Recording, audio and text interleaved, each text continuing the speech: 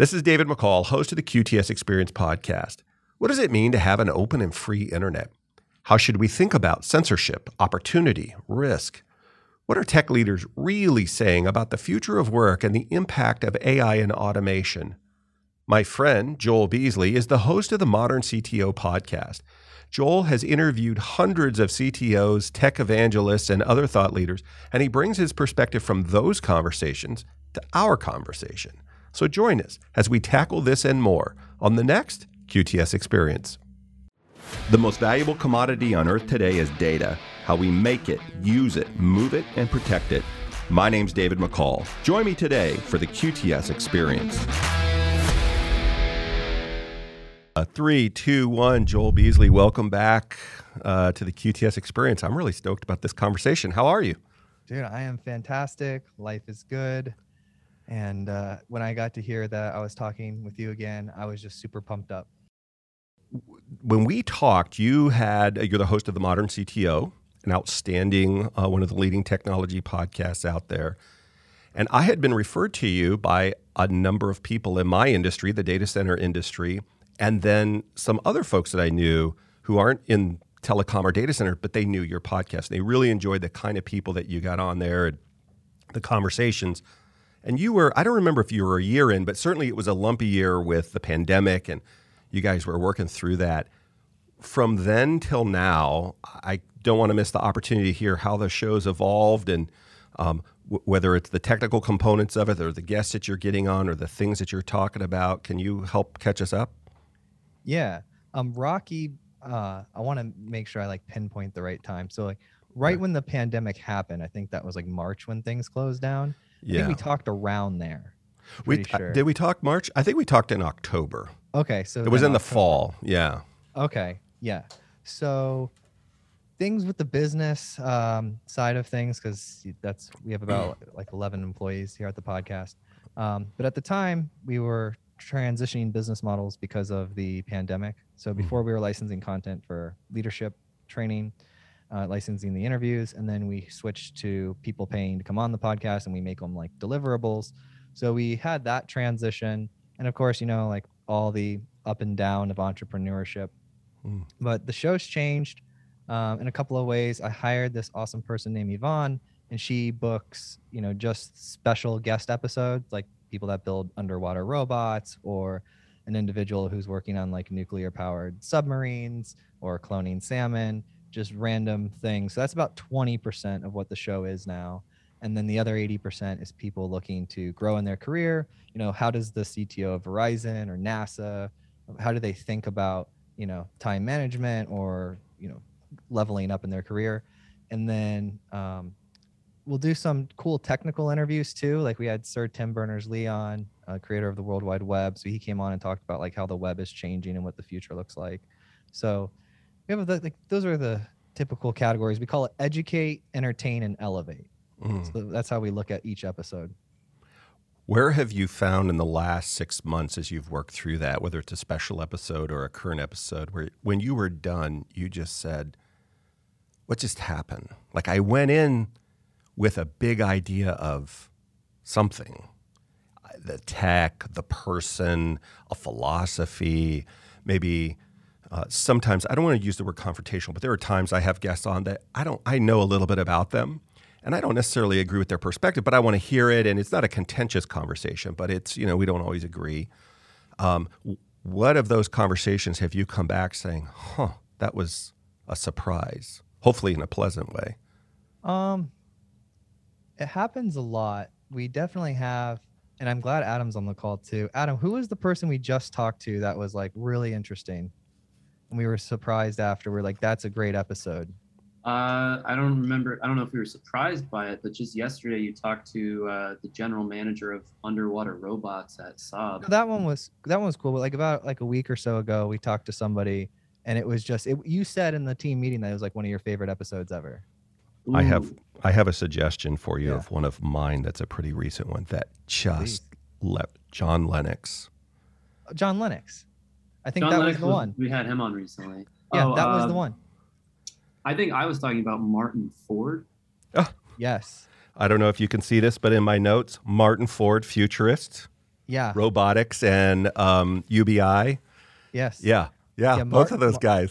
Dude, I got so many, like, people reach out and stuff after certain podcasts, and Right. they can listen to the library at any point in time. So Right. I get feedback across the board, but I have never gotten as much outreach and personal LinkedIn messages and personal direct emails as I've gotten with John Lennox's episode. He wins the most outreach after an episode award. Yeah. I've listened to John many times. Never even occurred to me to invite him on the show, because one of the things that I talk to people about all the time. It doesn't always, not every episode we record makes it to the show for one reason or the other, but the ethics of AI. And that's one of the things that I love John, as a mathematician, a classically trained mathematician, a philosopher. He happens to be a Christian apologetic person, which, while that's my personal faith, it is the way that he walks through with reason, and he's very engaging, I thought, in that he's no more against AI than he is against a hammer. Like it's not for or against, and he makes that point very elegantly over and over and over.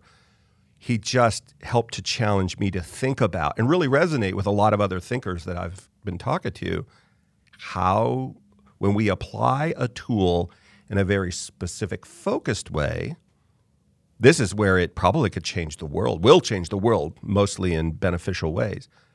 When something has the power of the gods but no moral ethic, and you have no agreed standard of a world acceptance. For example, if you're a small country and you don't like how trade deals are going, you can go to the WTO. If health issues, you can go to the WHO. If it's a diplomacy thing, you can go to the UN. There are places and agreed upon things, and there are barriers and boundaries.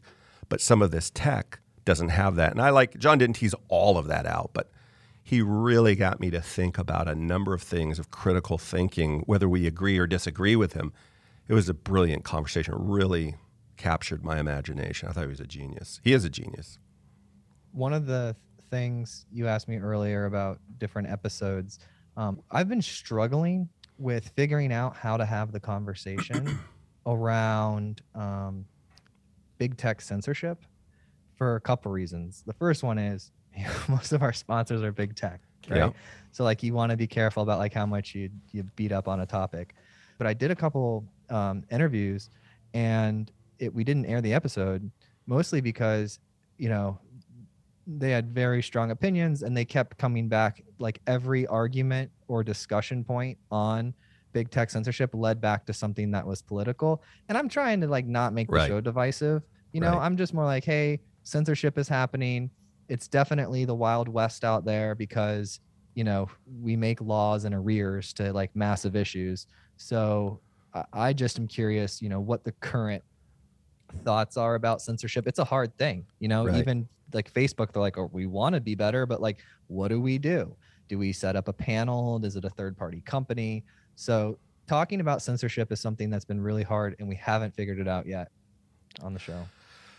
I have zero interest in making anybody look bad, or we live in the world. My name's not on my podcast. I work for an organization, and we, not just our sponsors, but our friends, our customers, our whatever, are the entire world of data. Right, the data is the commodity of the whole world these days, and that takes a million forms, from very, very the largest companies on earth to minute niche players. And so a couple things for us. One, or at least for me, I have zero interest in taking the conversation to what team's winning, pick a color, pick a nation state, pick a whatever. Number one. Number two, I have yet to come across, I'm sure it happens, human beings being human beings, but everybody that is in my layer 1, layer 2, I don't know about layer 3 circles, I think are people of integrity, and they're hardworking, and almost all of this, even with some of the documentaries that have come out in the last couple of years, a lot of those folks are look, most of this is unintentional. The algorithm is doing what they're doing. Kind of like when we first made airplanes, the focus on the regulation about parts and maintenance and routes and air traffic control was loose, and there were things that didn't work well, and sometimes the technology failed or people manipulated things. Even early days of media, there have been things: what gets into the newspaper, what got onto the front page, what was in the television news, and so we sort through it over time, generally speaking. To me, to kind of take that discussion and go further, it is there is the big idea, I think, that as people we need to think about, and that is, here in the West anyway, my only personal experience, we all have an agreement with any of the technologies that we use that are free. And our governments, they are listening to phone calls. They are, hopefully they'll listen to this show and drive my viewership up. But yeah. They're listening to, they've probably already done it, said, we don't need to waste our time anymore. Let's save resources and move on to something else. They read our text. They do all those other things, and we know it. That's not particularly concerning to me. Once upon a time in my life, I was really worried about it. Now there's so many things that are going on that that's not as interesting. What is interesting to me, though, is that there are parts of the world where that data, those systems, not so much in the West, the EU or the United States or Canada, but in other places where they're centralizing that data. And then they're taking it and they're saying, okay, now I'm going to give you a credit score. Now I'm going to give you a social acceptance score based upon your behavior or this data. You and I could travel to where we want to travel. We can say pretty much anything that's not treasonous. It may cost us a job or whatever, but we have a lot of freedom even within this oversight and these things that they're monetizing and they're using or whatever. But there's no threat to us, really. Not if there is, it's a long-term existential that people are pontificating about. And I don't know. I once looked at this history of the last 200 years, and we could probably go back to the original days of forming bricks to build pyramids, and they were saying the same thing. But in terms of practical, everyday impact, for us, we're not really experiencing an influence of that. Well, we are, but there are parts of the world where that data is, I don't want to say weaponized, but it's almost like that, but that it's being used to impact what people can do, where they can go, what they can buy, how they can consume things. And then scarier version than that, in some places, if Dave McCall is labeled as less credible, less desirable, you're down in the yellow score by whatever that centralized government or data says, the people connected to me are then impacted. Their score is reduced. If you sell to me on the books, if you do business in any way with me, if you're affiliated with me in my social media or whatever. I know you recently had a retired FBI or ex-FBI person on your show, probably many of them in that world. Oh, Mark. Yeah. Or no, so Mark, he got raided by the FBI. Well, I didn't get to listen to that podcast. I just saw that he was on there. But I've got friends that have retired from the FBI. I know a number of them. And we've talked on the show, although we haven't released the podcast yet. It's going through post-production with Charlie Mariota, who's talking about, look, there's things that are going on in the world where, we don't chase down bank robbers very often anymore, and even the domestic things like ID theft and things like that, they're important. But as we look on the horizon, we're looking how data is being manipulated, not just physical threats, but nation states are using these things or other people. And so it's a really compelling, interesting conversation. And this power lives in, hasn't had a lot of government oversight. And as a libertarian, for me, I like enough. I want an inspector to inspect my home. Nobody wants no regulation. That's not going to work because then we have unsafe places to live. But what's that right balance of oversight and entrepreneurship? And so I just think that's fair to ask the marketplace. But I'm watching these things happen around the world, or at least I'm starting to hear them and learn of them. What is it that happens with this stuff when it goes beyond just the how do I customize your experience when you go to the store or you go to a show or whatever so that I'm feeding you things I think that are of interest to you? Because at the end of the day, that's what they want. They want to make money and move things and whatever. And it becomes more, I want to limit you. What's your idea? Okay, so let's say like we were starting from scratch, right, with the whole internet and everything. If right now, let's just use Facebook, Okay. because everyone knows it. Right now, Facebook, they are both the data store and the filter. Mm-hmm. So they store the raw information and then they filter what's accessible based off of their community guidelines. And so they have community guidelines. Mm-hmm. You go over to Spotify, they are the data store and the filter, and they have community guidelines. The internet was built to be open and free. At the same time, we all agree that there are things that need to be filtered. However, what should be filtered to what degree varies greatly based off of local culture. And so one of the things I thought of is if you could make all of the popular sites raw data stores where you can post anything, and then a new layer of technology emerged that were filters, and you could sort of subscribe to these filters and they would have similar values across all of your data interactions, that could be really interesting, because then I could make one, I could have a whole profile for like a church filter. So, when I'm in that filter, it's all things that would be acceptable to them in that community. I can have a technology leader filter, and they're filtering out the worst management ideas and, pumping up the best management ideas, and there's transparency there. I think that could be an interesting world to live in. I think everything's just really new. And so we're watching the pains of like, they're trying to decide what's great for everyone, where the way you win is decentralize it and empower individuals and communities to decide what's right for them. And I think that's a potential solution. I call it like a new level, like a filter economy, a new level of products that are just filters. I like that idea.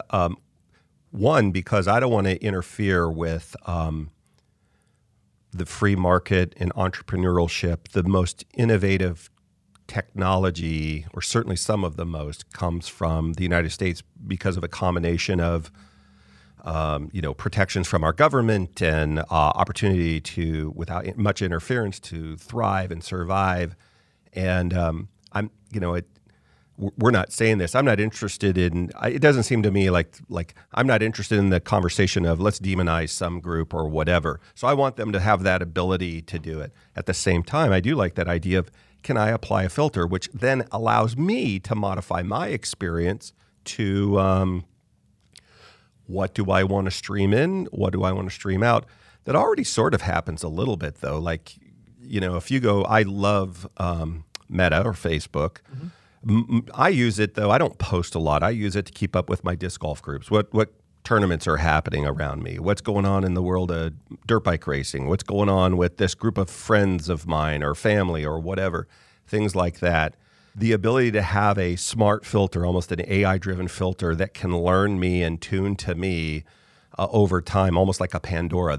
I've given you the, Blake Shelton radio or whatever. And over time, as I'm thumb upping and thumb downing musical experiences, it can roll it in and help me to still discover new music because it trends like these other people I've given a thumbs up to. I've given away some of my sovereignty and data so they know things that I'm liking, and that's okay. I want them to feed me more stuff, but I still want Pandora to be able, or whoever, Spotify, to make the best program possible so that I can enjoy the development of technology.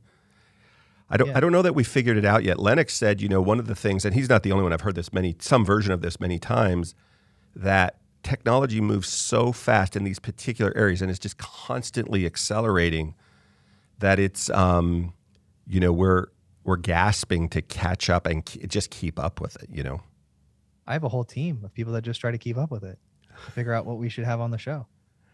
Yeah, it's hard. How do you determine that? Well, I want to talk about something. I think you were right. You see this filter concept emerging. So like, if we go back to caveman times of the internet, right? You had a like button, right? And it tried to do everything from that like button. And then we started following people. And then people were acting as our filters. Oh, I like the way Jocko thinks, or I like the way David Goggin thinks, or Joe Rogan. So I'm going to follow them, and then their content's going to populate my feed. I might like 60% of the way they think or whatnot. So we're kind of already organizing the internet like this. We're trying to do this. I just haven't seen specifically a set of tools that could come out that you could like subscribe to a certain culture or set of values, and it would transcend the platform, so that, you see on Facebook now, which is great, and Instagram, which is fantastic. They started doing this thing where, well, first of all, I had suggested it in year 1 of the show, and people told me I was stupid, and then they started doing it in year 4. But they started asking you, like, what do you want to know more about? Like, click a tag, or if you're scrolling through Facebook, it'll randomly be like, hey, do you want to see more of this? And it'll show like different tags that you can tap on. It'll ask, do you want to see less of this? And you can do different tags. So they're getting there. I think we're on that progression of the individual companies allowing you to sort of craft the algorithm the way more intentionally. Right. Well, I think that path we're already well down. I just think it would be cool to like not have to train every single platform about, because it takes a while for that Pandora to figure out the thumb up, thumb down deal. So, and if it extracted into a third-party service, that would be cool.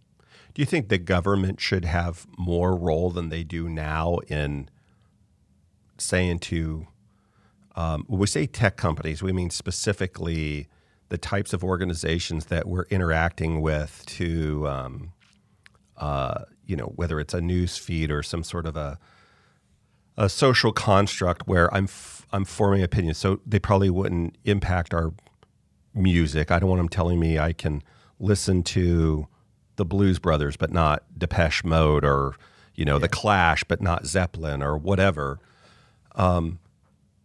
How do you imagine that? Is there a role for them to play there, or not so much?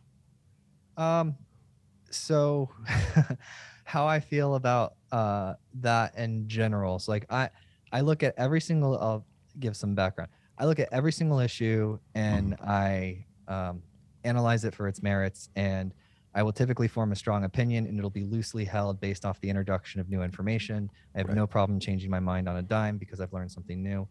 So I'm pretty open and transparent about that. But the government in general, I'm a fan of smaller government. I'm a fan of smaller government. If you want bigger local government, that could be cool. I'm definitely a fan of smaller federal government, just because that's our tax dollars that are funding it. And if you didn't make the government as big, you could probably do some more interesting things. That's a whole different right. Well, that's kind of the libertarian view. That's similar. It's very similar. Yeah. So as far as the government telling, I think guidelines are great.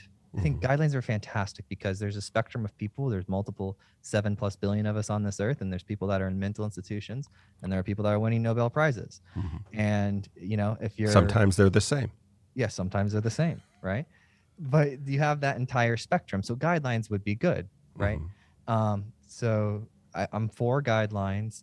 I'm definitely for, like you have to have regulation and things like that. But in general, I'm smaller. I like smaller government. And would I want the government to have a say in the content I consume? No. When it comes to the internet, my philosophy is everything should be open and free. Not in a monetary sense, in the accessibility sense.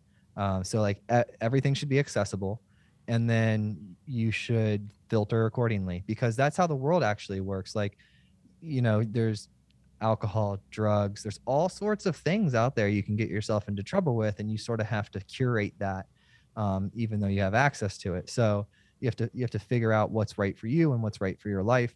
And so provided you're not hurting other humans physically, and I make a distinction with that physically, because I tend to be a stronger person.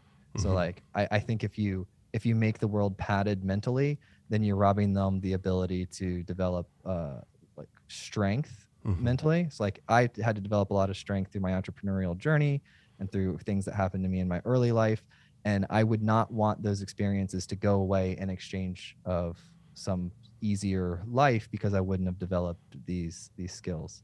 So I know that's like a lot of different things I just touched on, but I want the internet to be open and accessible. I want to let different communities determine what their values are, and that will then filter the internet.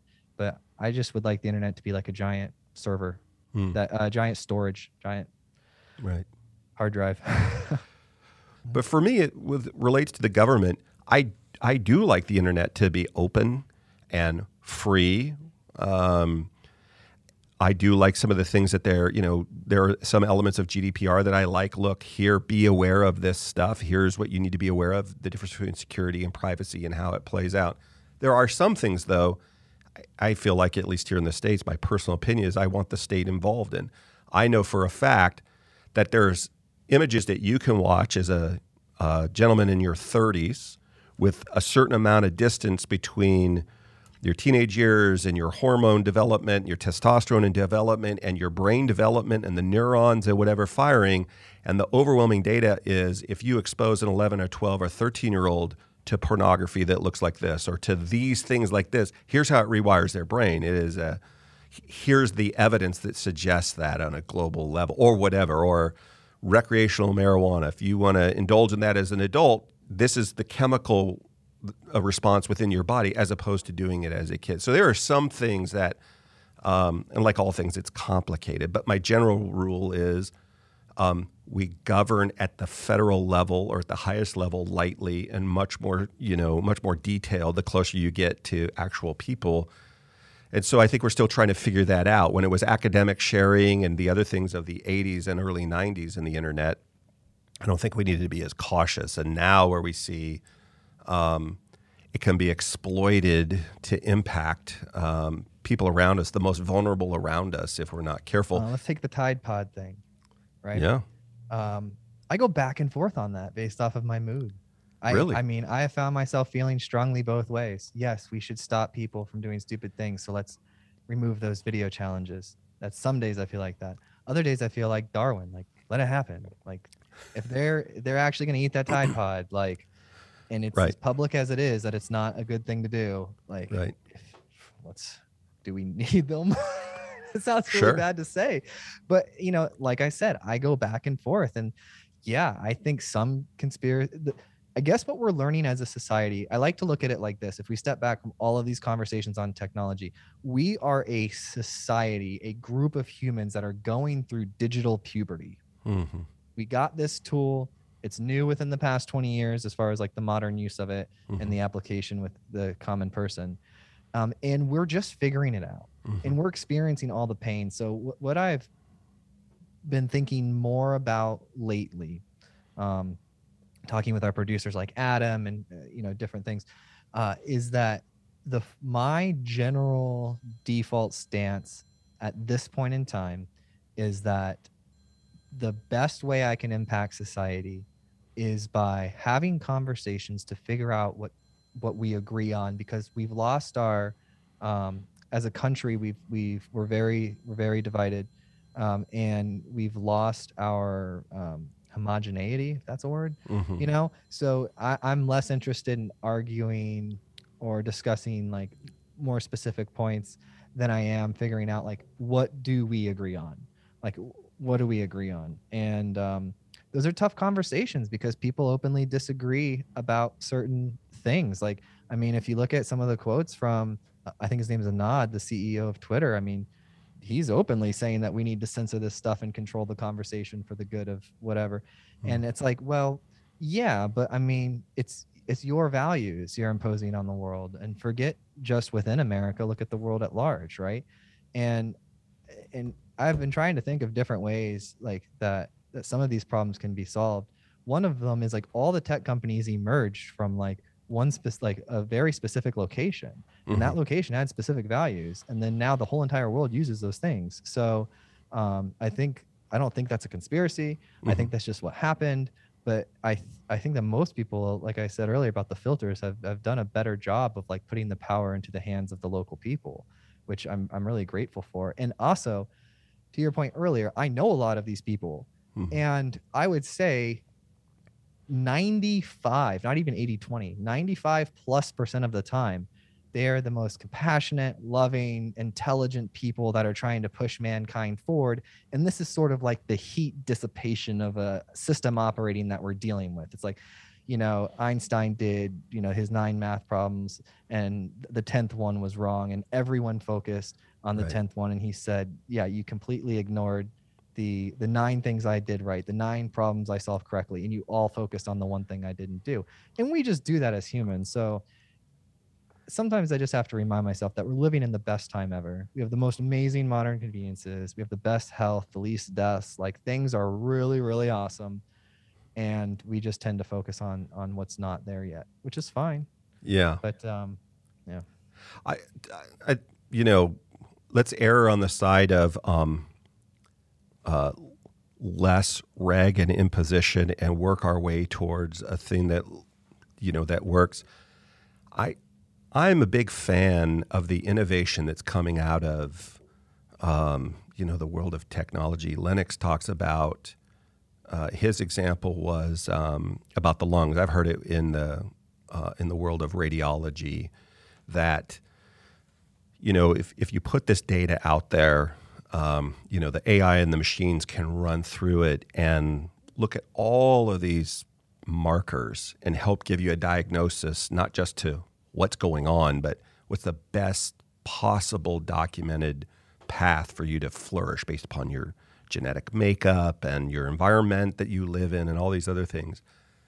And some of that is many things are communicated to your point of, they get they get this overwhelming majority of things right. And then there are some things that are a burr.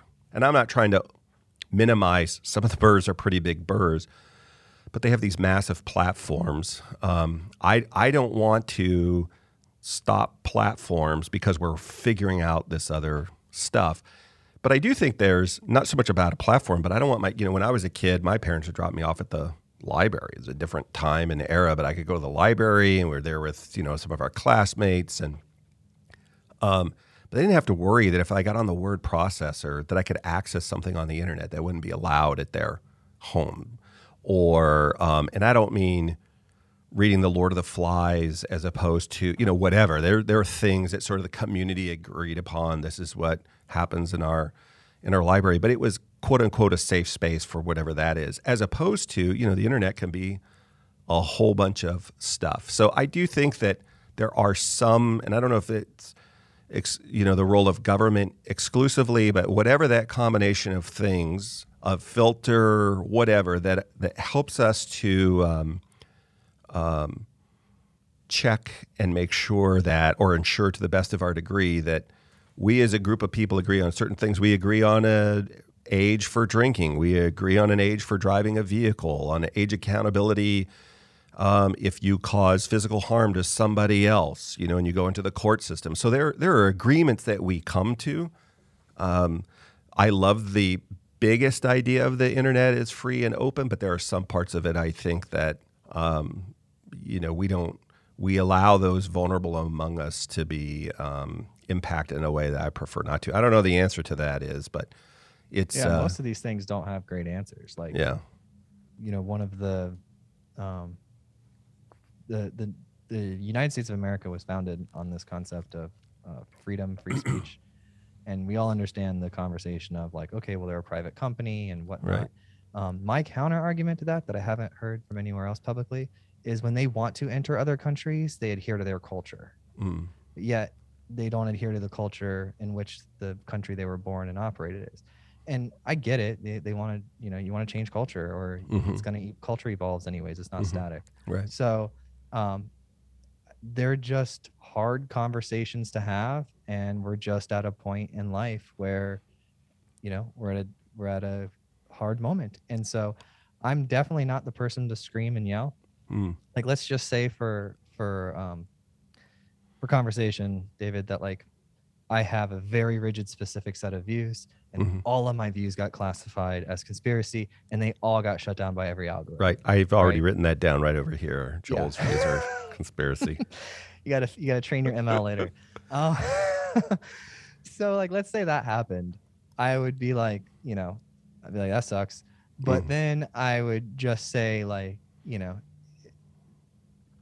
what's the path out of here? What's the, like, what would need to change? Why did this happen? Why am I thinking this way? Why are my thoughts that I'm thinking this way so unaccepted by these other entities. And I would just get like really introspective on it and try to figure out like what we can do, like what the next move would be. Do I need to change some of my thoughts? Do I need to change some of my mind? Or am I right and somehow I've just become the minority? In which case the minority never goes away. Right? It's always this constant struggle from the 20 becoming the 80 and the 80 going back to the 20. So we're just in one of those transitions. And so that's why, you know, there's some famous quote of a president, but they said something along the lines like, with your values, like stand on a rock, with everything else, like wade with the social fabric or whatever. And, you know, I don't know. There are really big, giant conversations that are super, super hard to have. But I stand on the side of, as far as the United States and being born and raised here and benefiting from the system and the economic entrepreneurial sense. There was a time where my family had like government assistance, right? And I definitely was not born rich.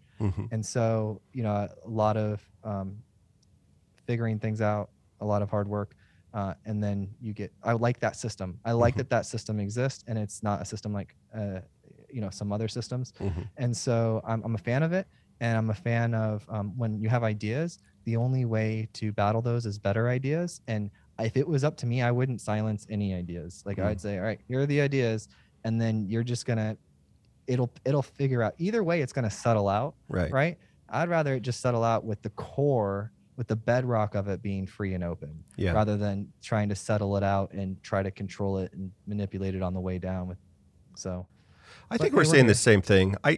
I think we're saying the same thing. One of the things that I think you and I both gravitate towards is I love people that are able to critically think.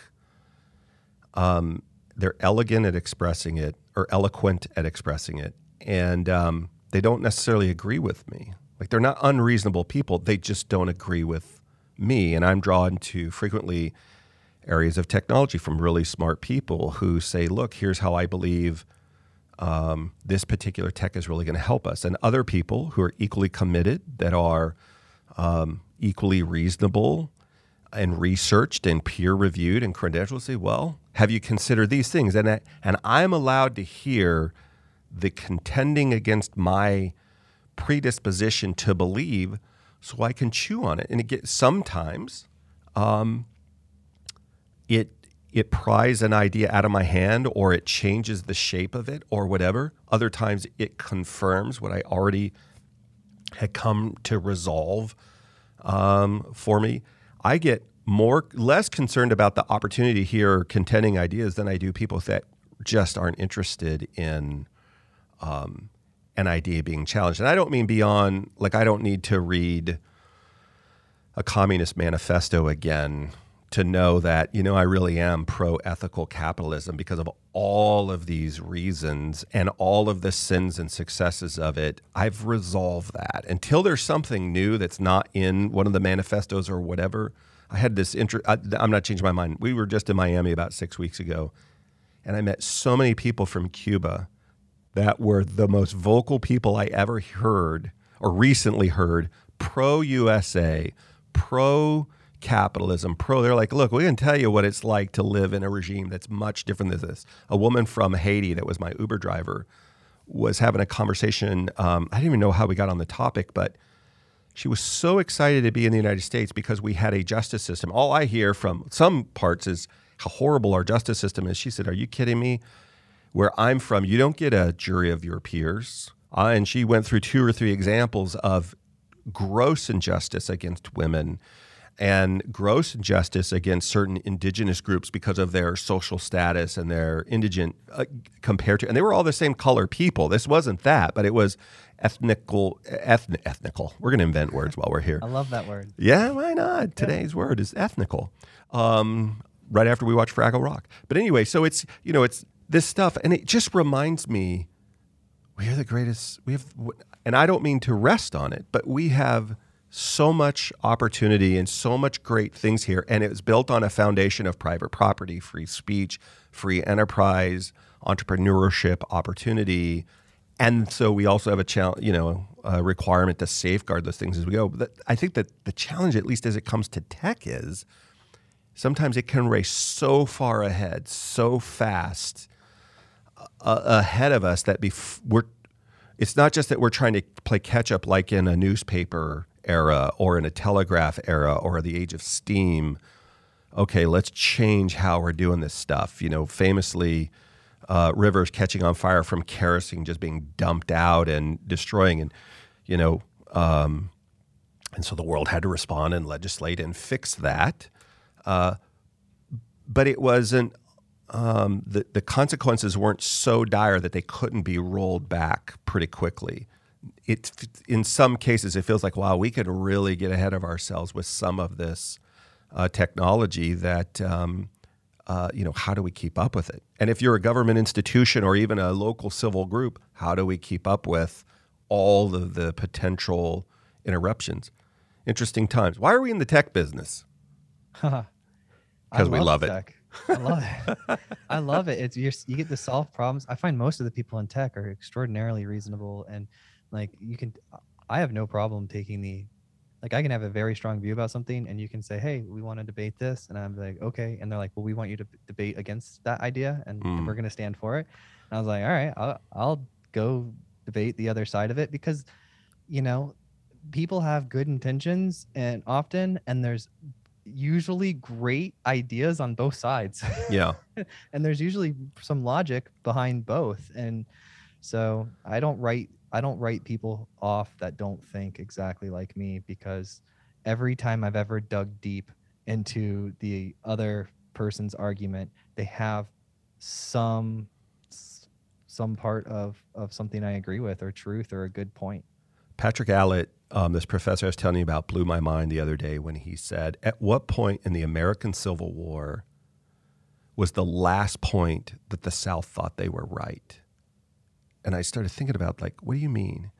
And he said, as a historian, we all today, hopefully, would look at the abhorrence or the condition of slavery in horror. This is a horrific thing. At some point, human being, and it's so easy for us then to project upon classes of people, a particular motive or whatever. And he said, one of the things, I don't want to put words in his mouth, but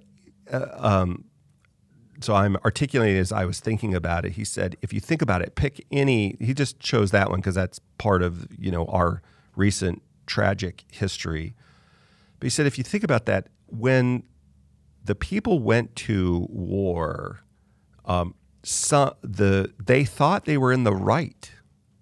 People don't go die for something they don't think they're right about. This is right. This is right for me. It's right for my neighbor. It's right for these other things. And this happens. This isn't white America. This is the whole world has done this over all of history and time, right?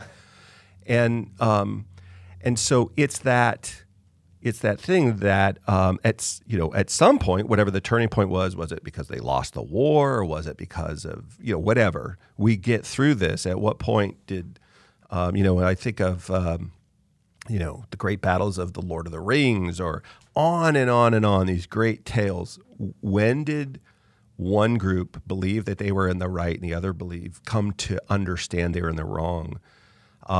Is that just because we get to write history, or how does that work? And I just think that, one of the things that Lennox said that I also thought was really interesting as it relates to AI was, man, I want to encourage people that have an integrity and an ethic or whatever to be in this world, to be in the world of any of these technologies, so they can bring a perspective where we're working for the common good and human flourishing. And how do we resolve that? I don't know. I have no idea. All right. Well, let's move on to something else. Spend some time on that. What do you think about, one of the things that came up with some of my guests recently that I thought was pretty cool was, Congress last year passed the big infrastructure bill. And one of the areas of that was really interesting was I think it's $65 billion. I might get the number wrong, but about $65 billion set aside for telecom infrastructure. And so I hosted a guy named Doug Money, who is a writer and an author and a speaker, whose expertise, among other things, is telecom in general, but satellite in particular. But one of the things he talked about was a lot of that infrastructure is going to go to fiber, and how it really could change if we can get fiber extended out to the ag tech communities out in the rural areas. If we I could have it, and I am. Really? Yeah. Oh yeah. I've moved from Florida, so I bought a little 5-acre farm in Tennessee, and built the studio on it, and it has gigabit internet speed fiber, and it's like in the middle of nowhere. He said, so just like what you're experiencing, he said, just imagine if you're able to roll tech out that can take advantage of doing things at the speed of light in 98 to 99%. Little secret that a lot of people don't know is that there's a significant portion of even in America that doesn't even have 4G yet, much less real Wi-Fi or fiber or anything like that. It's not even heard of in their areas, but that this infrastructure could do that. And so now what does that mean for us? Does it set 5G aside except for in very specific applications? Does it how does it change our world? How does it change the opportunity for autonomous vehicles? And one of the things he reminded me of, I haven't fact checked, but it sounds interesting. Do you know who one of the largest robot or autonomous vehicle makers in America is? I'm sure you've probably heard this, so it's probably not as fun. No. John Deere. Oh yeah. Because all their tractors, you turn that thing loose. It's a perfect environment for autonomous vehicles because it's fields or it's these other things, and you don't have to worry about public roads or whatever. It's your stuff or your space, and whether you always operate them autonomously or not, you can map it out and you can do all of this other stuff. And he said, when you can get fiber out there, there's so many more suite of opportunity for them. Yeah. Have you had many telecom people on talking about future tech and telecom or any of that area? Well, I mean, I had Kyle on, and we talked a little bit, Verizon CTO. Mm-hmm. We talked a little bit about ultra wideband technology, because like I said, I'm kind of I'm an hour west of Nashville, and I'm probably like 15 minutes from like a town. Right. So I'm kind of like out there, but I have modern conveniences and grocery stores and everything, movie theaters, all that stuff. Don't they call that Memphis if you're like an hour west of Nashville? That's not like a real town. It's kind of a town. But No, it's Clarksville, if you know like the area. But I don't. Yeah, I'm sorry. It's northwest. Oh, okay. All right. Northwest. Okay. Yeah. So I forgot what I was saying. You're talking about ultraband Wi-Fi so, and Kyle. Yeah. So I happened to get the UW show up on my phone like a day or two before I talked to Kyle, and I'm like, oh, this is so cool. I'm going to ask him what it is. And, they test it out in certain cities, but it's super fast 5G. And they just opened up a new end of the spectrum. So that was pretty cool. We also got to talk about the crazy people that think that 5G caused COVID. 5G caused COVID? Oh, that's a thing. That's like I did not know that. Oh, yeah. How do you get all this stuff? My filters must be working in my infrastructure because I'm not getting any of these. I refuse. Honestly, it's mostly my wife's mom groups. Like this information flows between the women really, really well. And I get most of my news from her. And so, yeah, that was one of the things we talked about, and how the electromagnetic spectrum works, and, that it's not causing COVID. Yeah. And some other things. But yeah, so we've got to talk a lot about that and telecom. I don't know what other telecom stuff. I mean, I've had people on that have explained to me how the packets of this Zoom call make it from one location to another. And I thought that was fascinating because I learned all about these different hubs where information's exchanged. And I've learned all about the underwater sea cables. Yeah. And then they have the robots that will actually go fix the underwater sea cables. Yeah. Those giant fibers. So, yeah, as far as communication, those two are probably one of the most relevant ones.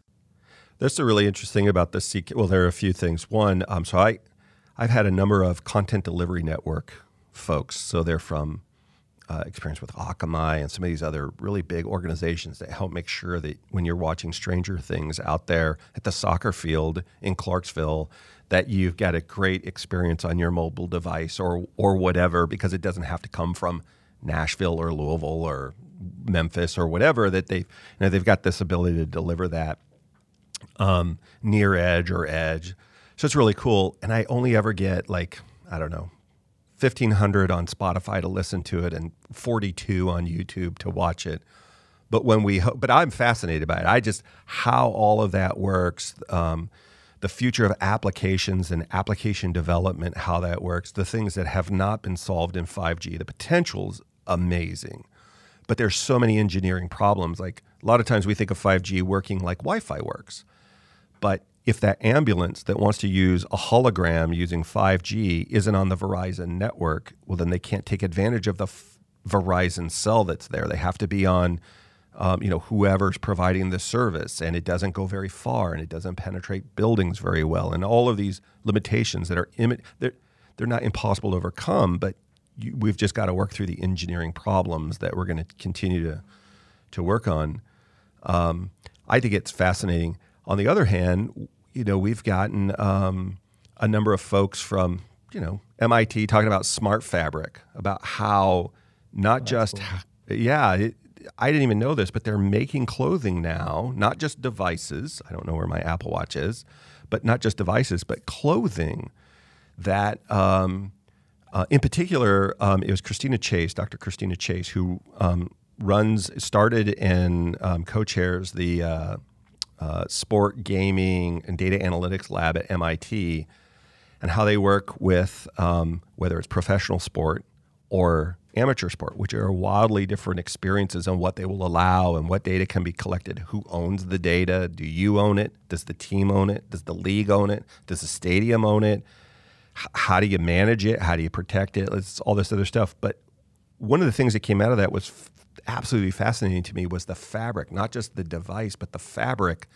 There are organizations out there making smart fabric to help you as a human being as you're moving, exercising, giving you almost feedback like a cyborg, like just all of that, but in fabric, not an exoskeleton. And just as we learn more and more about this stuff, on the one hand, I get anxious, well, what are they doing with that data? Who's got it? And how do we secure it and protect it and keep it private? At the same time, how do I take advantage of this to live an outstanding, the best life I can live? I didn't know about the smart fabric. I want to look into that a lot. Well, it looks like you're wearing smart fabric right now. Yeah, we'll go with that. Yeah, I think the smart fabric is awesome. I mean, I remember years ago when people were trying to somehow embed LED type stuff into fabric. I remember I've seen some of those types of clothes, but I haven't looked into smart fabric in a long time. What would you do with the LEDs and fabric? I suppose if you got near a music source, it could start flashing lights like Christmas Vacation, and you could, be the life of the party. I don't know what you do with LEDs and fabric. You could change. The one I had seen forever ago was it was a square on their chest, and you could change the symbol from your phone, and it was a very low res situation, but like an icon essentially. So you could change some of that. That was the last time that I saw hung out in the smart fabric space. Huh. Yeah, no, this is different than that. Although, I suppose if you got the cheap version of that, you could just have a handle like slots, and you could change it, and it would just change the, the blind, so it would be a different ship. But mine would probably gunk up halfway down, and it looked like half a dinosaur and half a sailboat. Probably wouldn't work that good. But no, she was talking about the evolution of smart fabric, and it again comes back to AI and data analytics and how these things are. Helping us to perform better. What's our experience while we're sleeping? What's our experience while we're exercising? And not just at the device level, but more and more these unique things, but also how do they integrate in the world around us? How do they inform our decisions?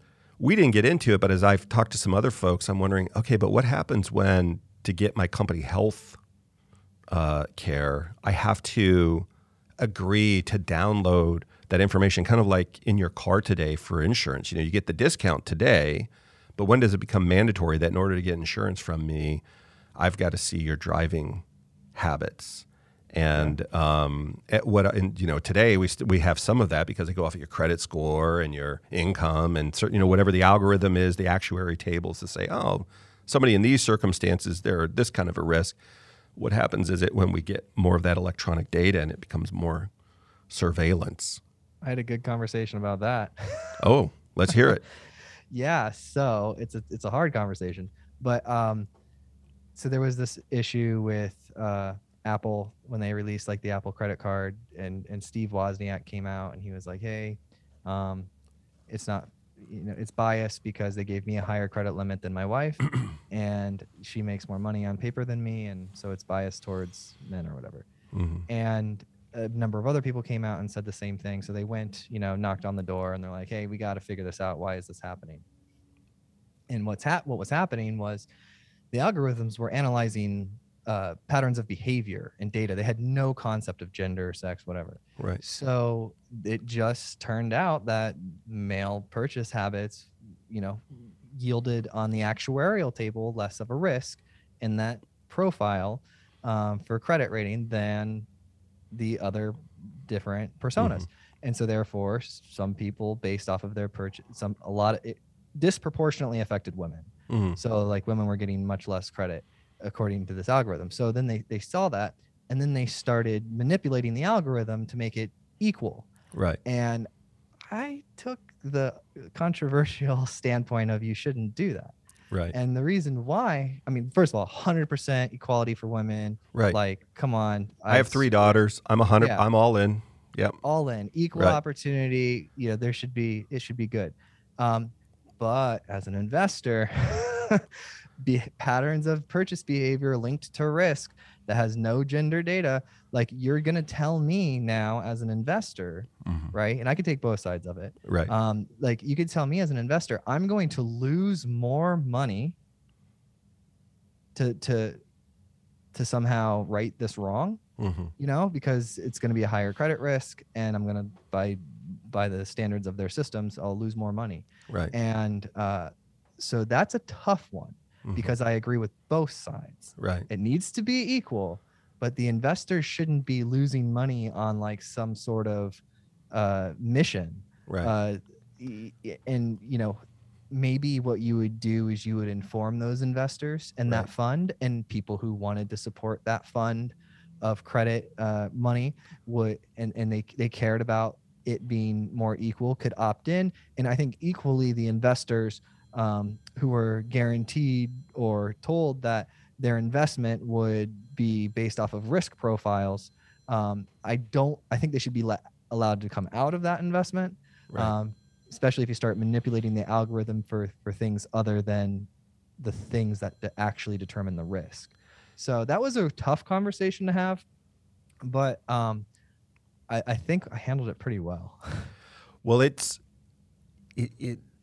just two things. One, if it had been on age, I wonder, like if we found that people under 30 were greater risk, it wasn't about anything other than age, I don't know how many people would get particularly offended. In fact, we'd say, no, that probably makes sense. People of this age group, more mature or less risk adverse or whatever, it's a better investment. Or if it were, not a socially protected group, if it had been, males, or if it had been a particular type of male or ethnicity of male or whatever, that isn't, maybe, if this group was, a better return. I don't know, back to your point in the very beginning of our conversation about let the marketplace run and see where it works out. I think it's as long as it's transparent of conversation. We even in my industry, or let's set mine aside. Let's just talk about insurance.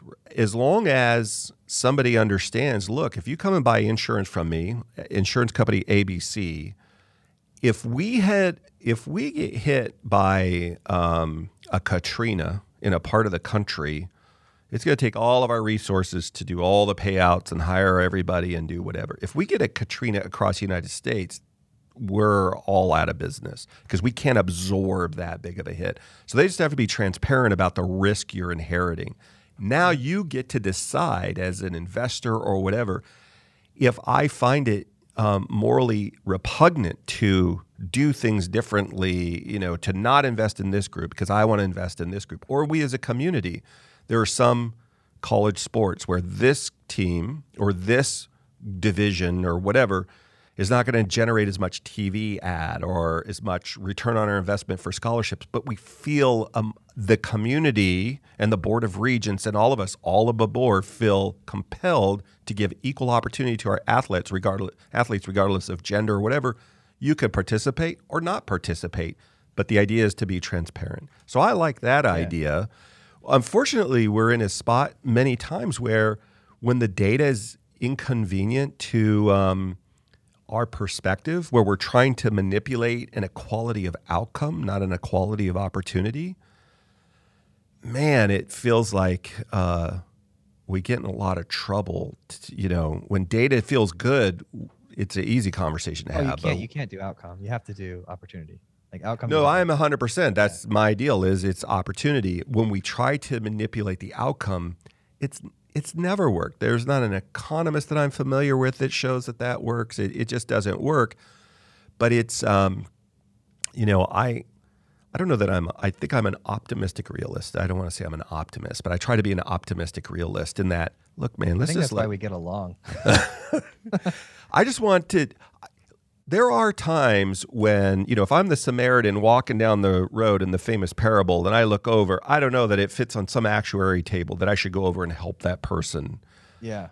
That's, in this setup is against my people and we've got a long-standing feud or whatever. It does make you a better human being. It does, I think, in my heart would be that I would be that, something like that to go help. That transcends an actuary table. I get it. But in terms of going to the marketplace and saying, I want to be an investor in things that are going to generate a profit that are moral and ethical, I want the facts. Don't hide the facts and don't try to manipulate something from me.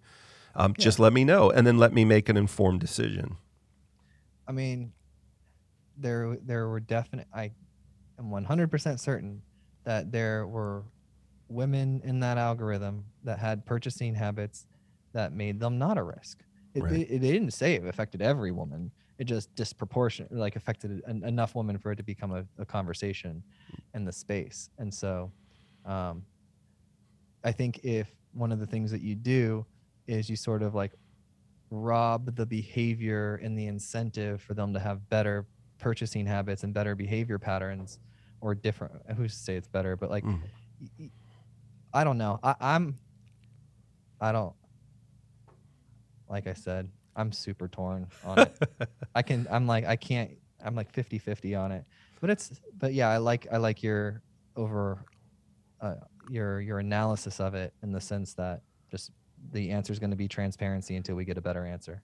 Yeah, I feel like transparency, I apply my personal ethic to it. It can't be immoral or illegal as defined by my community or the government or those things. I think that's the bare minimum guardrails. And then from there, I make a decision. And for me personally, if I can't resolve it to my satisfaction, I just don't invest. I just don't participate. I move on to something else. There's other opportunities. Anyway, I pass on investments far more than I invest. Yeah, me too. Yeah. Hey, you started earlier. We were talking about, or you said something that piqued my interest about 3D printing. And you can you tell us a little bit about, by way of introduction to that topic, I've had Gene Bolin on, who was at the time chief scientist for an organization, went to NASA and said, we want to help you with new manufacturing, 3D printing. And they said, what you really help us with is help us to print food. He said, food? They wanted to work with NASA because to 3D print organs, as you probably know, many of them, 3D printing is an additive process. And in order to do it, you have to have some sort of framework. Well, a lot of organs don't have a framework. There's no way to create this organ and then pull a frame out of it. And in gravity, it will collapse. So they have to get it up to low Earth orbit so that they can print so there's no gravity and they can do that was the premise. And NASA said, if we're going to get a colony in Mars, we don't need advanced manufacturing of parts. What we need is food. Can you make it savory? Can you do it like this where you've got the chemicals and we just do it? I thought it was a really interesting thing. So that's got me thinking a lot about 3D printing in a wide variety of things. What's been your experience with your guests on the show? What are they talking about? Well, did they do it? Did they make the 3D? Yeah, blueprint? they created it. Well, they're trying to. You know that NASA has these requirements. One, it's got to be edible. Two, it's got to be safe. Three, it's got to be light enough to, you know, with the hardware and the chemicals. But you know, assuming those are table stakes, it doesn't have to look. It'd be great if chicken looked like chicken or whatever, but it has to have two things, or it's not going to be a success: taste of it and the texture of it.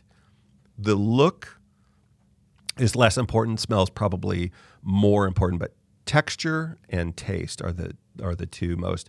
And it's a work in progress. They don't have it, but it was a compelling conversation to say this is how they at that time, and I believe they're still working on that program. He's with a different organization now, but that program's still going on.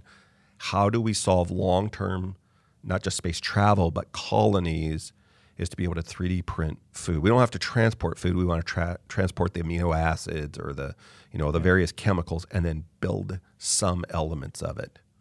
All I heard was we may have future bacon, and that's what I'm really interested in. I'm going to send them an email and ask for some pizza.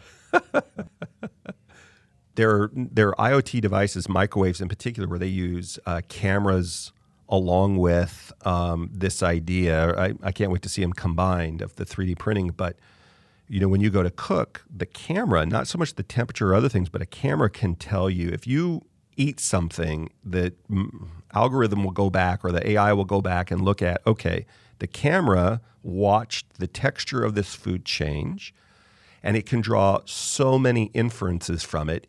It saves all the barometric pressure, the time it cooked, the temperature it cooked at, what it looked like, and it can replicate using a camera and another device. It'll start cooking the food. It'll create the same environmental conditions and cook the food, adjusting for thickness or whatever the other variables are. So the chicken breasts aren't exactly the same or the bacon or whatever.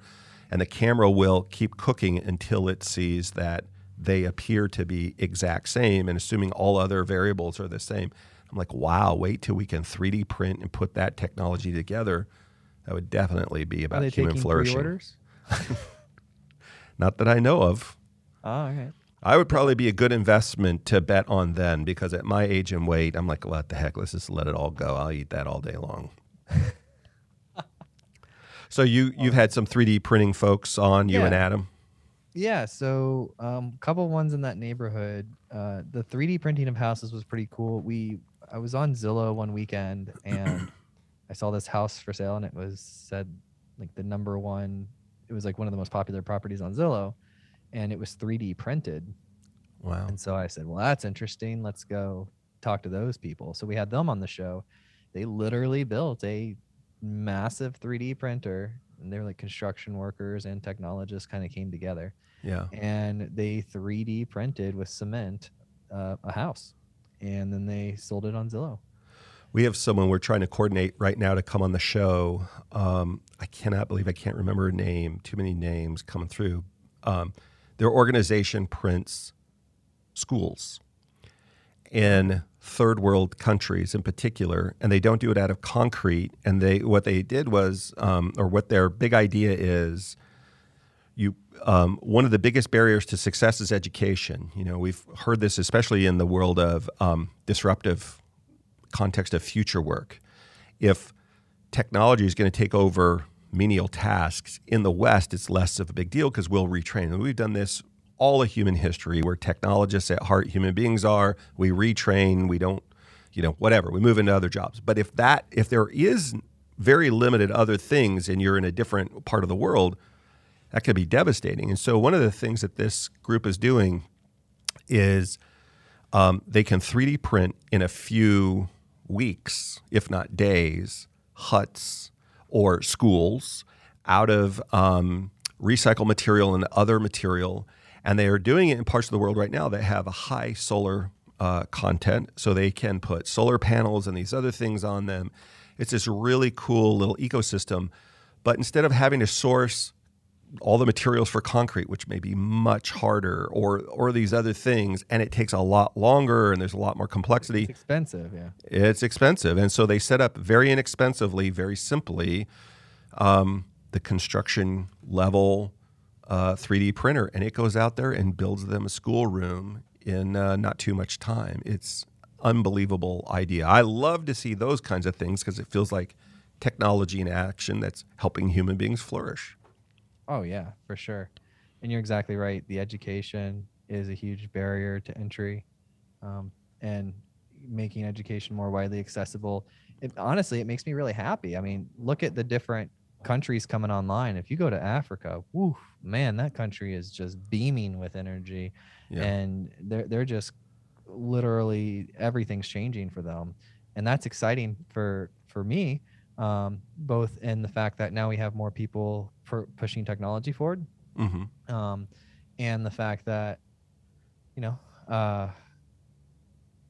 one of the things I think is pretty cool, and this also connects back to me having gigabit internet out here and Africa. Let's put them together. Let's do it. I've gotten to talk a couple of times with Andela. Andela is a great company, and they have places in Africa there. I think they're funded by Zuckerberg's foundation and a couple other philanthropic type companies. But they're definitely like for-profit business. But Andela, they will go teach these communities how to program. They'll like open up a store or whatever, a school, and they'll start teaching them how to program. And then you can, hire those developers and have them join your team and stuff like that. I think that is fantastic because they get taught the best information, right? Like I've been around, I'm 34, first time I wrote a line of code was probably 8, right?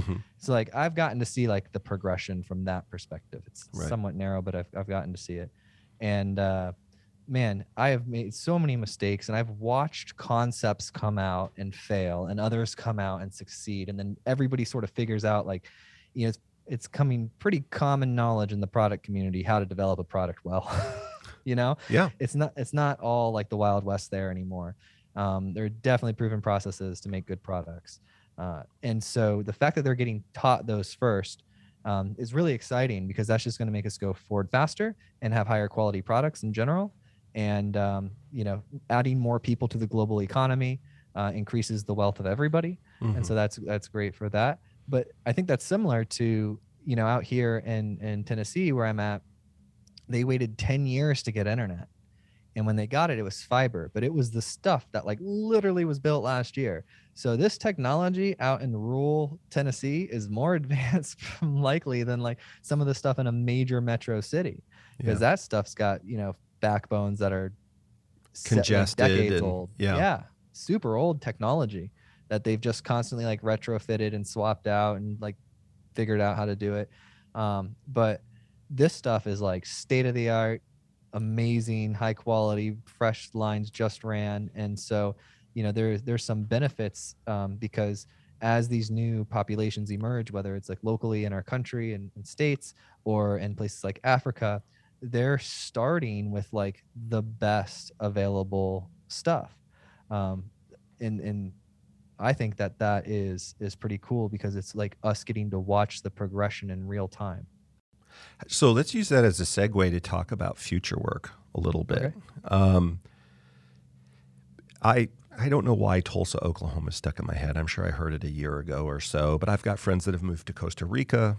I've got folks that are going to communities like what you're doing in Tennessee. And these communities, many of them are very proactively building in this world-class, leading-edge infrastructure and saying, come live here and work anywhere you want.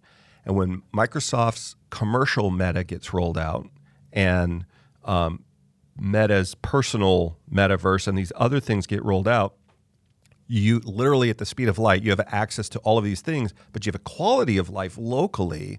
This is what the traffic's like in Tulsa, Oklahoma, or our riverfront, or a cost of living, or, the commute is down the hall into your bedroom. But when you're looking outside, you're not looking at the smog of this city or the traffic and social problems of that city. You're looking at, here's this world that it looks like. And because we're this highly interconnected world, and very few people are further than a couple hours from an airport that can get them anywhere in the U.S., if not probably one hop away from anywhere in the world, what a quality of life. In my own company, I've got a number of people that have retired from the Bay Area and moved up into Idaho or Wyoming or Montana or out of Boston into, you know, more inwards. And it's not that they're not anti those places. They just want a quality of life that's a different experience. And they've got the back end infrastructure now. And with the infrastructure bill, I think it's just going to get more and more exponentially rolled out. When you're talking to CTOs or CIOs, I know a lot of their focus is the products and services and how they're going to serve their community. But when they think about future work for themselves or for their constituents, what are the conversations that they're having, and are they embracing this idea? Yeah, so future work conversations tend to lean around automation of jobs, and what we're going to do about it and how it will impact us. As you mentioned earlier, well, humans have been changing jobs since the beginning of time. Right? Yeah. And so that's just a natural evolution. What it could be different now is the rate at which those jobs turn over. So that could have a new sort of impact to us. And because of that, that is like a good area that we have government. Like that's like a good thing that we have government there. It's also a good thing that we have government. Like I liked, you know, they spent a lot of money incentivizing companies like SpaceX to make their internet, and they spent a lot of money incentivizing companies like, you know, here the fiber company or whatever to roll fiber out to rural areas. So to me, that makes me super happy that like those things exist and we're, you know, improving our infrastructure. But I sort of lost track of the question. Well, we were talking about future work, and you said it's focusing mostly on automation. Yeah. So loss of jobs and the rate at which we lose them tends to be the question. And how do we ease the pain of the transition? Like if it grows exponentially and all of a sudden, like, you know, we find ourselves here in 3 years and programming just became an automated thing, right? Or at least it automated enough to cause an 80% loss in those jobs, right? Because that's all you need. It doesn't have to be fully automated. It just has to be automated enough, human in the loop slightly, right? So at the rate in which we drop those jobs off and what will happen to our economies. And so those are some really big questions. And they're hard because, again, policy happens in hindsight, right? So they see the problems big enough, like seatbelts is a great example. You see enough people dying in car wrecks, the government steps in and mandates the seatbelt thing for the auto manufacturers and then the laws on the road. So like we're just in a point where it's going to be hard. And I encourage everybody to just pay close attention. Like, you know, you mentioned earlier, we were talking about content and accessibility and what kids can see. I think if anything, the advancement of technology has forced parents to be more involved with their kids. You have to be a better parent, right? There's more things that they can get into. You know, in the 70s, they could get into whatever was in the neighborhood. Today, they can get into whatever's in the world. Yeah. They can get into the dark web and have stuff shipped to them. You know what I'm saying? So I think one of the positives, silver lining out of all of the potential difficulties of the advancement of technology is closer family units and better parenting. And I think that falls in line with like other views that I have that, you know, we should push stuff down locally. And what's like one of the smallest local groupings we have, and that's a household family, right? Yeah. So we push stuff down locally and push power down. Like I would love to see. Well, let me ask you this: in the first industrial revolution, so this is one of the things that Professor Allen and I talked about. You know, so many people lost their job because their job was to physically pump water out of a mine, and a steam engine replaced them. We used to hundreds of thousands, if not millions of people picked cotton. Some of them slaves, some of them indentured servants, a lot of them just poor people out there. And we invented mechanization that went out there and replaced them. Or fill in the blank. My buddy was digging, had to run a line to the side of the house. And at our age, we just can't get out there with a shovel anymore. So he went up to the big box store, hired a ditch witch, and in 20 minutes had a line going from the curb for the water up to the house and then dumped the gravel in and whatever. So all of that automation, or not automation, mechanization in those cases, displaced entire industry. We used to cut ice blocks out of a lake, and you had people whose jobs it was to load the ice into the back of a wagon, and then you had these big warehouses that stored the ice. Like, Oh yeah. we have so many examples of world like that, and in every single case, I remember listening to this podcast talking about margarine wars, about how margarine was the evil of America. It was funded, of course, by the dairy community, and people were arrested and put in prison for years because they were subverting, blah, all these other things, or hemp industry by the cotton industry. And I'm wondering, I'm trying to be my realist, not just a blind optimist, but it feels like from the day the rowers got pissed off because the drummer and the rower was like, what's that big cloth thing they're pulling up over the boat here? What's that all about? A sail. How do we, when we look back, and there's every generation does one of three things. They think they discover sex, they think they discover music, and they think they discovered the tech that's going to end all things and our way of life is going to crumble. And it almost never, or it certainly never the human beings are still here, and we're still figuring it out, we're still innovating. How do we, driven by data, reconcile that? And I'm curious with the executives on, I know I'm rambling, but I guess one last point. I had Dan Vassar on. He's a supply chain guru, Kroger for many years. He's at Racetrack now. A lot of experience in logistics and supply chain. And our conversation was around why is there such, especially in the food side, such massive supply chain? This is before there's stuff going on in Europe. And he said, nobody wants to be in the supply chain. We have a truck driver problem, not because of autonomous vehicles, but people don't want to drive trucks. It's not the government sending them checks, where they just don't want to do it. Those jobs are menial tasks. We will love to see automation or mechanization come in, or make pizza boxes for us, or do those other things, because we cannot find people who want to do those jobs and keep those jobs. But he felt like we're a long way from machines easily solving those problems. Is the tech there? Sure. Can we afford it? Is it in the near term?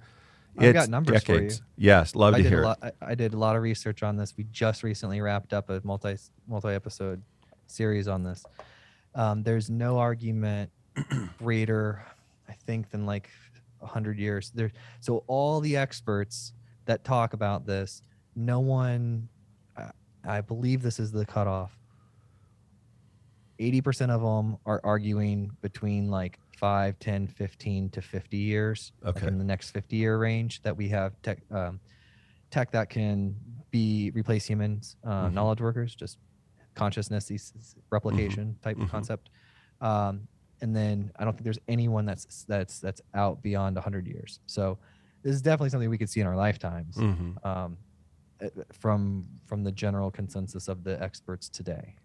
So when you say it's not just automation, it's that they're sentient. We're full-on general AI. All you need is just, what do we do as humans? It's pretty simple. We understand our surroundings, and we take action, and we learn from that action, right? I got people skills. Get my TPS reports from that fax machine to that fax machine. Yeah. Yes. So, it will likely happen.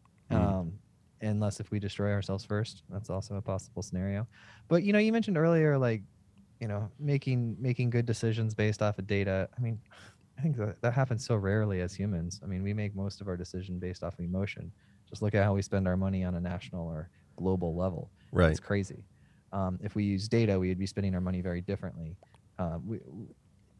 We're just humans, and so we have to figure out how to do that in the face of this changing technology, and we have to figure out how to care for an entire population when their jobs are automated overnight. We have to solve these problems, but typically as human beings, we don't solve these things until they're massive issues in front of our faces. But I would like to say the general conversation of automation and losing your job, I am definitely rare being an entrepreneur, and in the sense that and I've I've been trying to come to grips with it because, most people I run into are not, right? So like when something happens to me, my default reaction is ownership of it and how to get out of it. And a lot of people, their default action is like complaining about it. Right. So when, I have thoughts like the following, when people talk about job automation, like who, when you were born, walked up to you and guaranteed that you could work one job and that's all you would have to learn for the rest of your life? Like, who told you that? Like, it's obviously there's some, it's implied to some degree because of the society, and that's like you see it happening, and so you think, oh, it's going to happen to me. But there's like no one guaranteeing that to you. You didn't get, That's a generational thing. That came out of the generation coming out of World War II. Before that didn't happen very often. Oh, really? Yeah. It did to a lesser extent, at least in my experience, to a lesser extent. It's for sure a thing of the Industrial Revolution from the late 1800s. So I think this places a heavier emphasis. It's also, here's the thing, it's a beautiful thing for people who want to try and who want to put effort in, right? Because if you take ownership and you pay attention to what's happening in the marketplace and you figure out how to bring value to others, you can stay relevant, right? And if you can stay relevant, you have a job. And if you have a job, you can provide for your family and so on and so forth. So I think all of this places more emphasis on individual ownership. And I think that that's a good thing. Personally, I like it. I may have to talk to expand my circle of CTOs and CIOs. It's certainly not as large as yours, but there's a lot of conversation about automation of tasks. You see that in material handling, accuracy and inventory, and a robot doesn't care if that RPA. What's RPA? Robotic process automation. Yeah. You go into a company. I'm a consulting firm. I analyze data across your 10,000 computers, and I notice this group of people keep doing this copy and paste sequence, and they're spending 400 hours a week on it. And I go in there and create a little macro type deal and automate this process, and then you pay me for that. That's a huge industry right now. It's massive. Plus, I don't, that I was thinking about, one of the things I liked about, or that was interesting about the material handling was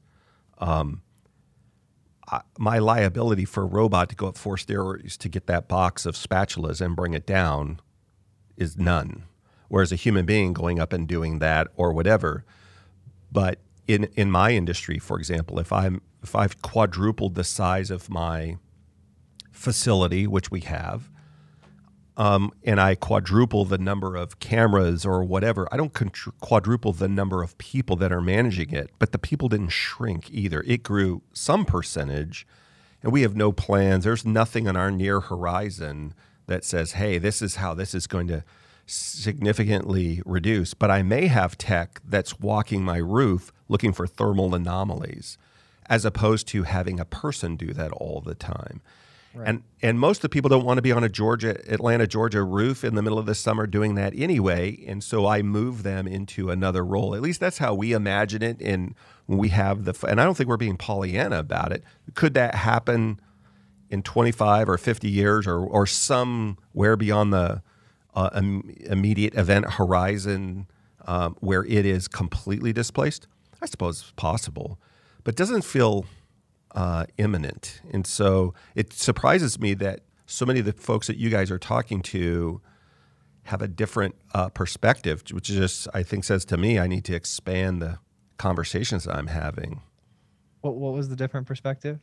The ones that I'm talking to would say, yeah, automation is happening and things are going on, but we don't think that what people will be doing will be shifting and expanding or maybe changing, but it's I don't have a bunch of people. I don't have network engineers trying to respond to DDoS attacks anymore. I have a tool that responds to DDoS attacks, for example, denial of service attack, because it moves so it's networks against networks. I don't have people doing that, but I've never needed more security, firewall, or whatever people that are helping to manage, write the rules, help us to understand stuff. We don't just turn that over to machines and AI, although we have that built within all of our systems, and they're continuing to evolve and build them. but we've got people that we've moved out of some of those more menial roles that we let systems take over, or route optimization or whatever. But we've never needed more people in those specific roles. And so if CTOs or CIOs outside of my world are saying, man, in 10 years, I'm just not going to have people doing any of those things, that surprises me. Oh, yeah, no, it doesn't surprise me at all.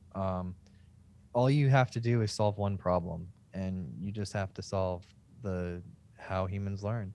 And if you look at the advancement of GPT-3 over the past 10 years or 7, however long it's been, in DeepMind, dude, we are close. We are like close. These models can do unbelievable things relatively fast, and it's speeding up significantly. Yeah, I was actually a little bit surprised too. I thought we were farther out.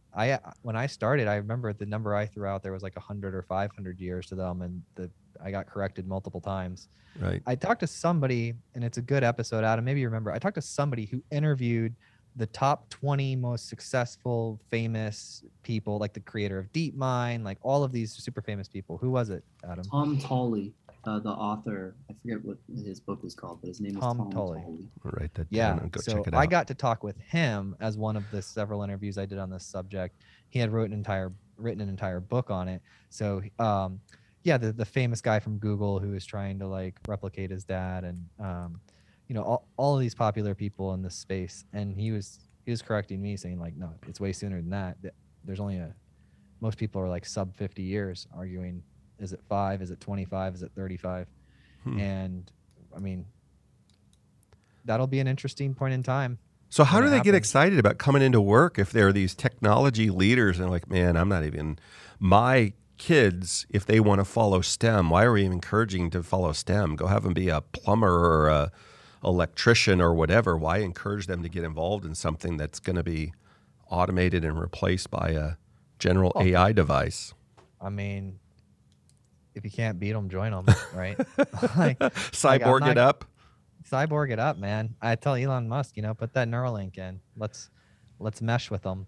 So it's a super interesting thing that we'll watch play out. Luckily, things they don't happen fast in the sense of like days. You can kind of see something coming, a little bit farther out. I think it puts more emphasis, like I said, on ownership, on your finances. You can be smarter financially. I follow Dave Ramsey's Financial Peace University. Yeah. So I'm a fan of that. Learn how to, not have debt and have financial peace. Right. All those types of things sort of help you stay calm and centered in the chaos that is the evolution of technology. But it sounds like it's a difference between disruption, which we've had throughout all of history, disruption, not just technology disruption, but pandemic disruption, war disruption, natural event disruption. This feels like we're making our own disruption for ourselves. And it's not a disruption to where the river gets readjusted and it's got a new route, but the river keeps flowing. It's, hey, 80% of the things that we did. One of the things that gives me, I guess, as an optimistic realist, I can't remember who. I don't have my version of Adam on here. Maybe Adam can look it up while we're talking. But like 30 to 35% of the jobs we're going to need in the next 25 years aren't even invented yet. And those are going to be for people. And so I don't know, it feels like until this conversation, thank you, Debbie Downer, that the... I can make it positive. Yes, let's do it. You want me to? Yeah. Okay. So when we're talking about all this automation, what we're talking about is, all right, go back to like Ray Dalio and learn some basic economics and how humans exchange value. Yeah. He's got great videos on it. He puts them out on YouTube. But essentially we exchange value, you and I, right? And we use different currencies to exchange that value, and we're exchanging, time. Right. And what we value as a society changes over time. And as things evolve, so will how we spend money, right? Like all the jobs we have today, we weren't spending money on, they weren't valuable, 100 years ago. So if we understand this concept that when humans exist, they exchange through stores of value, different things, right? Based off of what they need. So that's one concept. We've got that over here. Now over here, we have this automation concept. So let's say we wipe out all engineering, all software engineers that develop B2B software systems. There's a lot of them, right? But that's like a specific niche. Let's say we've got some system that can, replace them. Okay, so now you have tons of people out of work, right? And then let's say that happens subsequently in like 2 or 3 more industries within the next 6 months. Then you got a lot of people out of work. Okay, it will restructure and reorganize. Right. Because we are humans and we exchange value. So you should not think the sky is falling, but be prepared to get punched in the face, because you can get punched in the face and knocked down. But long term, it's going to be okay, because we're humans and we'll exchange value with each other. So that's why I'm not pessimistic about it. And I would argue that it's been happening since the beginning of time. The rate of which it's going to happen, I believe, is going to increase, and the impact it's going to have on the society in general will also increase. But we've experienced this so many times. And look at Detroit and the automotive industry and like the collapse of the families and everything there and the economy there. Like this stuff has happened before. Right. It's just going to happen on a larger scale. So, prepare for it, right? Get your financials in order. I think that's a super important one. It allows you to have better career decisions, all sorts of things. And that's something that I've worked on heavily the past decade. So the past 10 years, I've done an enormous amount of work on becoming better with resource allocation. I don't even call it budgeting anymore. I call it resource allocation. Well, you've got me thinking, so I'm for sure going to follow up on some of this. One of the things, so I think though, probably in the biggest picture, we're agreeing what I may have misunderstood is, it seemed like what you were saying in the beginning was, look, this is just, here's the end and it's 100 years out, as opposed to what I've now hearing you saying, which is the same thing I'm saying. This happened over and over and over throughout all of human history. The speed at which it's going to adjust may catch us by surprise if you're in a particular niche. It's hard for me sometimes to reconcile that, because I've heard for 5 or 6 years that truckers are going to be, out of a job, and everybody I know with a CDL is being called, please come here. And I don't see big infrastructure being built to replace with autonomous vehicles out in point to point. Maybe it will happen quicker. Yeah. Can I put something out there? Yeah. We got electricity like 105 years ago or something, 105 to 110. Yep. Look at what we're doing today. We're bouncing light around the world with underwater sea cables and talking to each other in real time. Like, that's insane. Yep. It's crazy. Yep. We have, I just bought a 4 terabyte hard drive the other day for our new video PC. We had an extra bay. Yeah. We needed without even thinking about it, for probably like $100 or something. $69. $69. Yeah. Yep. 4 terabyte hard drive. Yeah. Great grandparents, maybe. Don't say great grandparents, is going to be very offensive, but probably about an hour after you were born, I bought my first hard drive for my computer that I bought from American Express. It was 20 megabytes. No, it's 40 megabytes. And my dad, working for IBM at the time for NASA on the shuttle, looked at me and said, 40 megabytes, you've lost your mind. You will never need. You'll never need that, right? And so many stories I've had about that over the time. I agree. What I guess I mean is the surprise at, back to subsea cables.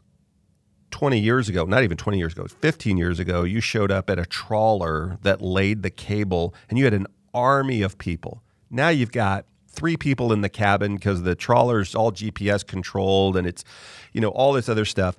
And you've just got really a couple nerds that are running the machine that lays that cable. And the most exercise really is at the end, the scuba divers who bring it up into whatever the pipe is in Cornwall, England, or down in Brazil or whatever. Pretty familiar with subsea cables. But it didn't happen like they showed up and, John and Claude and whatever had to leave the dock the next day. It was a 10-year thing, just like taxi drivers see their whole world changing over the last 10 years.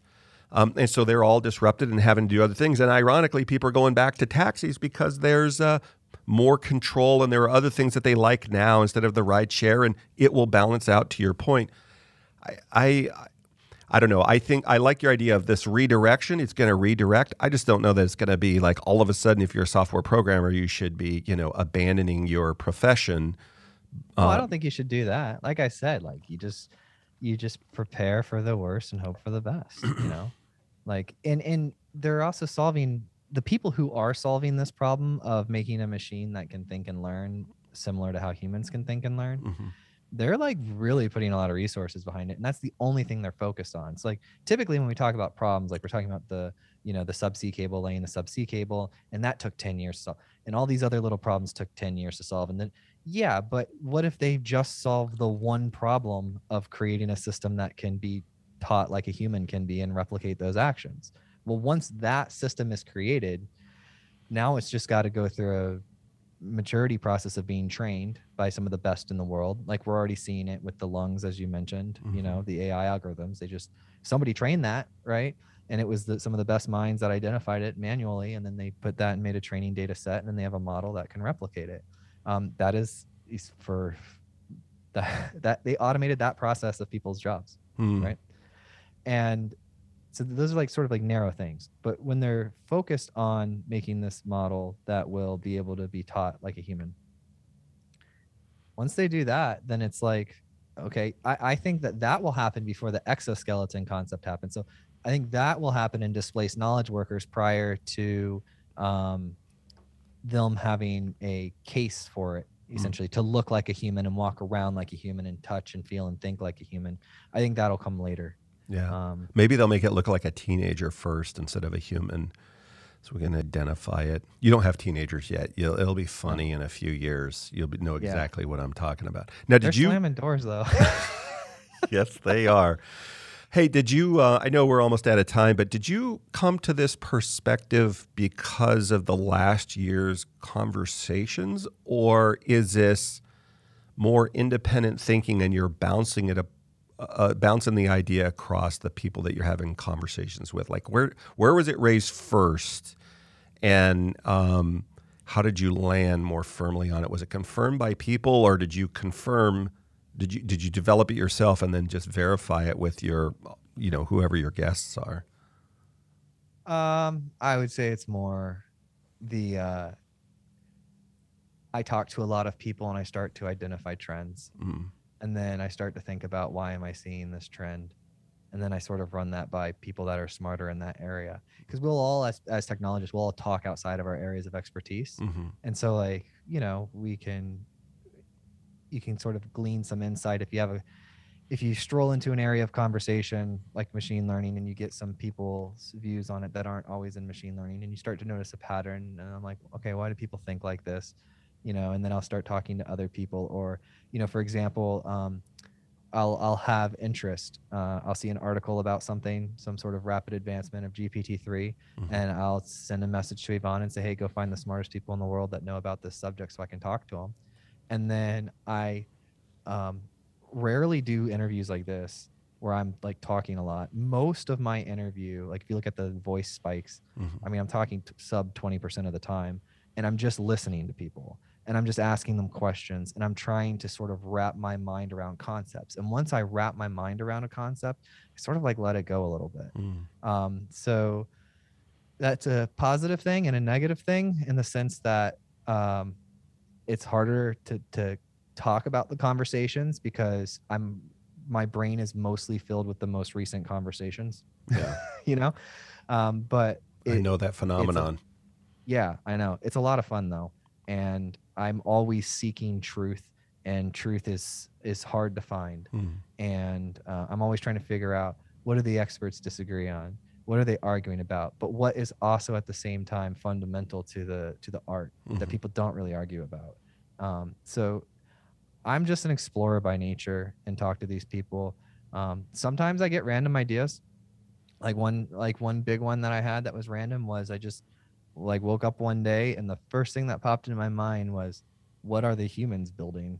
And I was like thinking about like ant piles. And I was like, if you walk up to an individual ant and you tapped him on the shoulder, you'd be like, what are you doing? And he's like, I'm doing this one thing because I love it. Right. It's my passion, or it's my drive. Right. It's what I'm driven to do, is this one task. But if you step back, you can see that they're part of this much bigger picture. I'm like, all right, well, if you're an alien species and you're hanging out maybe on vacation on the moon or something, and you're looking down at the humans, what are we building towards? And that will help me understand where the economy is heading as an entrepreneur, like where you can make macro investments and like wide categories that will be bigger in 20 years or whatnot. So, I get these very intense concepts that I study very intensively, and then I sort of feel a sense of conclusion, and then I move on to the next topic. So, one of the things you also mentioned that about the autonomous stuff, the guy I talked to yesterday, the underwater robots guy, it's Saab, by the way, the company Saab. Yeah. The Swedish company. Yeah. Yeah. Yeah. They sold their car division years and years ago. Yeah, I remember that.